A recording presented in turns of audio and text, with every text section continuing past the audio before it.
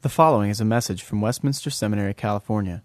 For more information about this message or Westminster Seminary, visit us online at westcal.edu or call us at 760-480-8474. That's online at wscal.edu or call us at 760-480-8474. Let's pray. Almighty God, who spoke into nothing all that is, Almighty God who is from everlasting, Almighty God who simply is, who said to his servant, "Tell them I am has sent you," the God who is, and the God who makes that which is nothing into something. We come before you in the name of Jesus Christ, God the Word incarnate, our mediator. We ask you to hear our prayer and bless our meditation on the word inspired, inerrant, and infallible given through your servant John. Hear our prayer. Forgive our sins. Work in us by your powerful, creative, and recreative Holy Spirit. For Jesus' sake. Amen. You may be seated. So this semester, the faculty is meditating on the Gospel of John, and I know that Professor Johnson has already done some work on John 1, but I wanted nevertheless to meditate with you on the prologue a little bit more, John 1 through 3, just because I think it's so important that we let this text sink in, that we let it marinate, or that we meditate, that we dwell on it, and that more and more it dwells in us.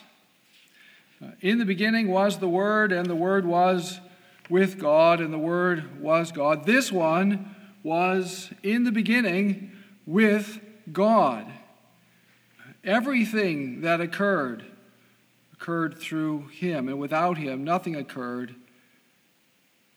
Without him. Nothing which occurred without him. Thus far, John 1 through 3. This is a prologue. It's an introduction to characters. This text is so familiar we may run past it, but we shouldn't run past it, because he's laying a scene. He's setting a scene for us. Right? Think about just to sort of orient yourself, think about the way the other Gospels begin. Matthew begins with a genealogy, so it begins right in redemptive history and creative history, right? Creation and redemption in time and space as we know it. Right? It's very earthy in that sense. Mark begins with the preaching of the baptizer. Again, right smack in history. Luke begins with a word of preface to his primary intended reader, Theophilus. Again, rooting us right in concrete, particular history. And John begins NRK, ein ho logos. Completely different. John begins NRK. When is NRK? What is NRK? Well, John assumes that we know. He takes us to a point. John takes us to not a point in time, not a time, but before time. He takes us to a point, as it were, and now we're talking about pre-temporal reality, and so when I say a point, that's a way of speaking, right? You understand that. We're saying things now about something that we don't really understand. So but we have to use some language, don't we? I mean, what is eternity?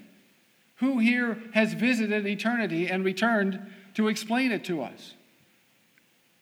I've been to Europe, and I've been to the UK, and I've been a lot of places in the United States, and I can tell you about some of those places I've been because I've seen it, I've experienced it. But I haven't experienced eternity, and I don't think anyone here has. So when I say a point, that's a way of talking. But we're talking about the absolute beginning. And of course, the language is intentionally evocative of Genesis 1:1. In the beginning, God created the heavens and the earth. When was that? Well, it was when there was God and nothing. That's almost impossible to imagine. One of the more interesting exercises that one of my old teachers did when I was a student was to say, close your eyes and try to imagine nothing. So let's do that. Close your eyes and try to imagine nothing. You can't do it. The minute you try to imagine nothing, it becomes something. And something isn't nothing. We're talking about something that transcends really our capacity to fully understand. We can apprehend truths about it, but we can't get our arms around it. Just to close our eyes and try to imagine nothing, we make that into something. Why? Because we're creatures. We're finite. There was when we were not. But according to John, there never was when the Logos was not. The Logos just was. So there are 3 W's that I want you to see this morning. And first is was, second is with, and third is worked. Was, with, and worked. The Logos was. In the beginning, the Logos was. He just was. He wasn't if something else. He just was. We are if something else, right? Theologians call that contingent. We are contingent. We're dependent. If my parents don't meet, where and when they meet, I wouldn't be. And the same is true for you. Everything that you know and touch and taste and feel as true and real as it is, and we'll come back to that, that's something that I think John actually wants us to understand. Everything that we know and touch and taste and sense with our senses, as real as it is, might not have been. But that can't be said of the Logos. The Logos just was. He wasn't was if, or if was, or if then. He just was. You have to think about that. NRK ein ho Logos. NRK ein ho Logos. In the beginning was the Logos. He just was. And notice how often John uses that ein. Right? And the Logos ein proston theon. The Logos was toward or with theos. He was with God. He was in the same way God was. John's invoking or evoking something that he understands that we already believe. In the beginning, God created the heavens and the earth. In the beginning, God was. And John says, I want to add a layer to your understanding of that. I want to add a layer. I want you to understand that when God was in the beginning, the Logos was as well. And what can be said of the Logos can be said, or what can be said of Elohim can be said of the Logos. What can be said of Elohim can be said of the Logos. As eternal and immutable and simple and impassible and immense and holy and righteous and glorious and beautiful. All of those things that we know from the Hebrew Scriptures about Elohim, about Yahweh, about El Shaddai. Those things are all to be predicated of the Logos. In the beginning was the Word, and the Word was with God. And then to reinforce that, and the Word was God. Not became God, not divine. Moffat is wrong. Not like God. God. How can that be? John isn't worried about that. It's just true. John draws us into a world that we can barely even begin to conceive, and he just blows up our whole way of looking at things and says, I don't really care if this is problematic. I want you to think about this. I want you to understand this. I want to draw you into a world that you've never even really considered this way. Was. And we've already seen it here. With. The Logos who was is consubstantial, as we say, with Theos, but he is personally distinct from Theos. That's the force of proston theon. He's personally distinct. He is a person. He's not a universal principle. The amazing thing, one of the most amazing things about this prologue is that John invokes this term that was freighted with philosophical usage or philosophical understanding for hundreds of years before he used it. The Stoics considered the Logos the universal rational principle, and if you would rightly order your life and bring your life into conformity with the nature of things, the physis of things, you would live a contented life. What we call happiness, success, 7 principles, highly effective people. Bring yourself into conformity, into alignment with the nature of things. And how do you do that? You do that by coming into some apprehension of this universal rational principle, the Logos. Is that what John means? Is this Logos that universal rational principle? Well, Justin said so, but he was wrong. This one was anarche proston theon. This one, not a universal rational principle, but this person. Theos is a person, and Logos is a person. He's a particular concrete individual, not a universal rational principle. He's not even Philo's abstract, ideal being. There's nothing abstract about anarche en ho logos. It's painfully particular. It's pointedly particular. It's intentionally particular. So John takes this loaded word and he begins his gospel with it by tipping it up, as it were, and dumping out everything that had been in it for hundreds of years. And then he loads it up with, in the beginning, Elohim spoke into nothing and made all that was.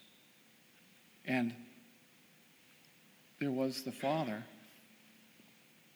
there was Theos, and there was Logos, and they were together in the beginning. And he's completely unconcerned. He isn't worried about any of the questions that troubled Bultmann. Gnosticism doesn't exist yet. It won't exist really in any meaningful way until the middle of the 2nd century. He has a whole other agenda. He was, the Logos was, and the Logos was with. It's personal. He's communal. Theos and Logos communed together from all eternity. We're given this sort of snapshot, a fuzzy snapshot of pre-temporal divine communion. No details. We don't know what was in that communion. We don't even know that communion the way they knew that communion. We just know that the communion was. But isn't it glorious to know that there was a communion from all eternity between these two divine persons? The God we know is a God who is in himself multi-personal, and the story will become more elaborate. Personal in John's gospel is not an abstraction. You can't equate personal with a single person. John, as he begins to ask us to think about God being personal, from the very beginning, it is multi-personal. The God of the Johannine Gospel, the God of the New Testament, is a personal God, but he's a multi-personal God God is not one person, never has been one person, can't be said to be one person. He is multi-personal. And as we say, he is one God in three persons. The Trinity is not a second blessing. It's a fundamental biblical truth. That's why we confess it. Finally, the Word does more than simply commune. The Word is, but the Word is not static. The Word is active. The Word is powerful. The Word is creative. Everything which occurred through him. And just to make sure that we don't misunderstand what he's saying, nothing that happened without him. He was an absolutely essential co-creator. I don't like agency would be right, but it's somewhat misleading and maybe causes people to think in Aryan terms. The Son is not mere agency. He's co-creator. He's co-eternal. He's co-personal. He's co-creator. He's active. He's powerful. The world in which we exist, and this is one of the things I hit on at the beginning, is the world that came into existence through the Word. Reality as we know it was given to us by the Logos. It's not alien to him. It's not dirty. It's clean. It's not intrinsically broken. It's good. The same Logos of whom we read here was in the beginning, and when Genesis says, and it was Tov, who do you think it was who said it was Tov? Who do you think it was who said it is good?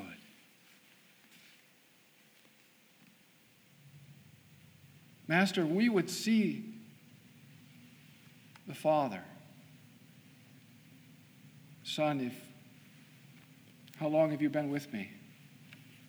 If you've seen me, you've seen the Father. Creation is mediated through the Son. He's mediator and Lord and sovereign creator over all that is. This world is not dirty. It may be broken now after the fall. It may be corrupted after the fall. But created material reality is not intrinsically evil. How do I know that? Because the Word, who is consubstantial with the Father, made everything that is. And he is good. He's not a demiurge. He's not a sub-deity. John doesn't tell us everything here in this prologue. It's a prologue. He's just setting the stage. What a remarkable setting of the stage it is. Whatever transpires hereafter, verse 3, and the story begins to unfold very quickly, as Dr. Johnson has already indicated. The story begins to unfold very quickly. The Son will not remain. The Logos will not remain. The Word will not remain remote. But the Word will enter in to human history in the most remarkable way, but in the most earthy way. A virgin will be having in the womb. God the Son took on humanity, as you know, and he gestated. If I only knew that, I could tell you the Gnostics and the dualists and the neo-pagans and the paleo-pagans are all wrong. Because God the Son was in the womb of the Virgin. And he was born. She had to push.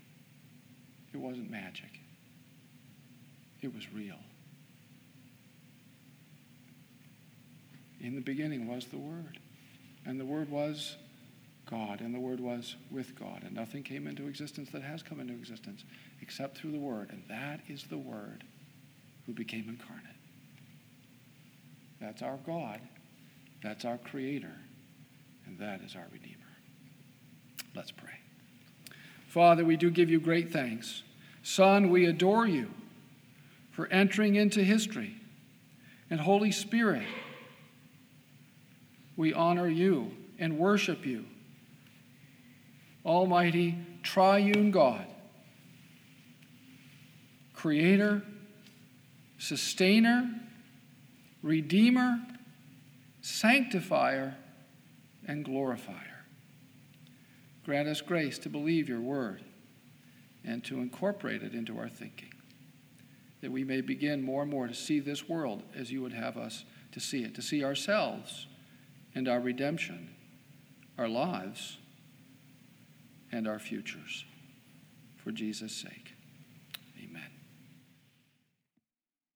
Copyright 2013, Westminster Seminary, California. All rights reserved. You are permitted to reproduce and distribute this material in any format, provided that you do not alter the wording in any way and that you do not charge a fee beyond the cost of reproduction. For web posting, a link to this document on our website is preferred.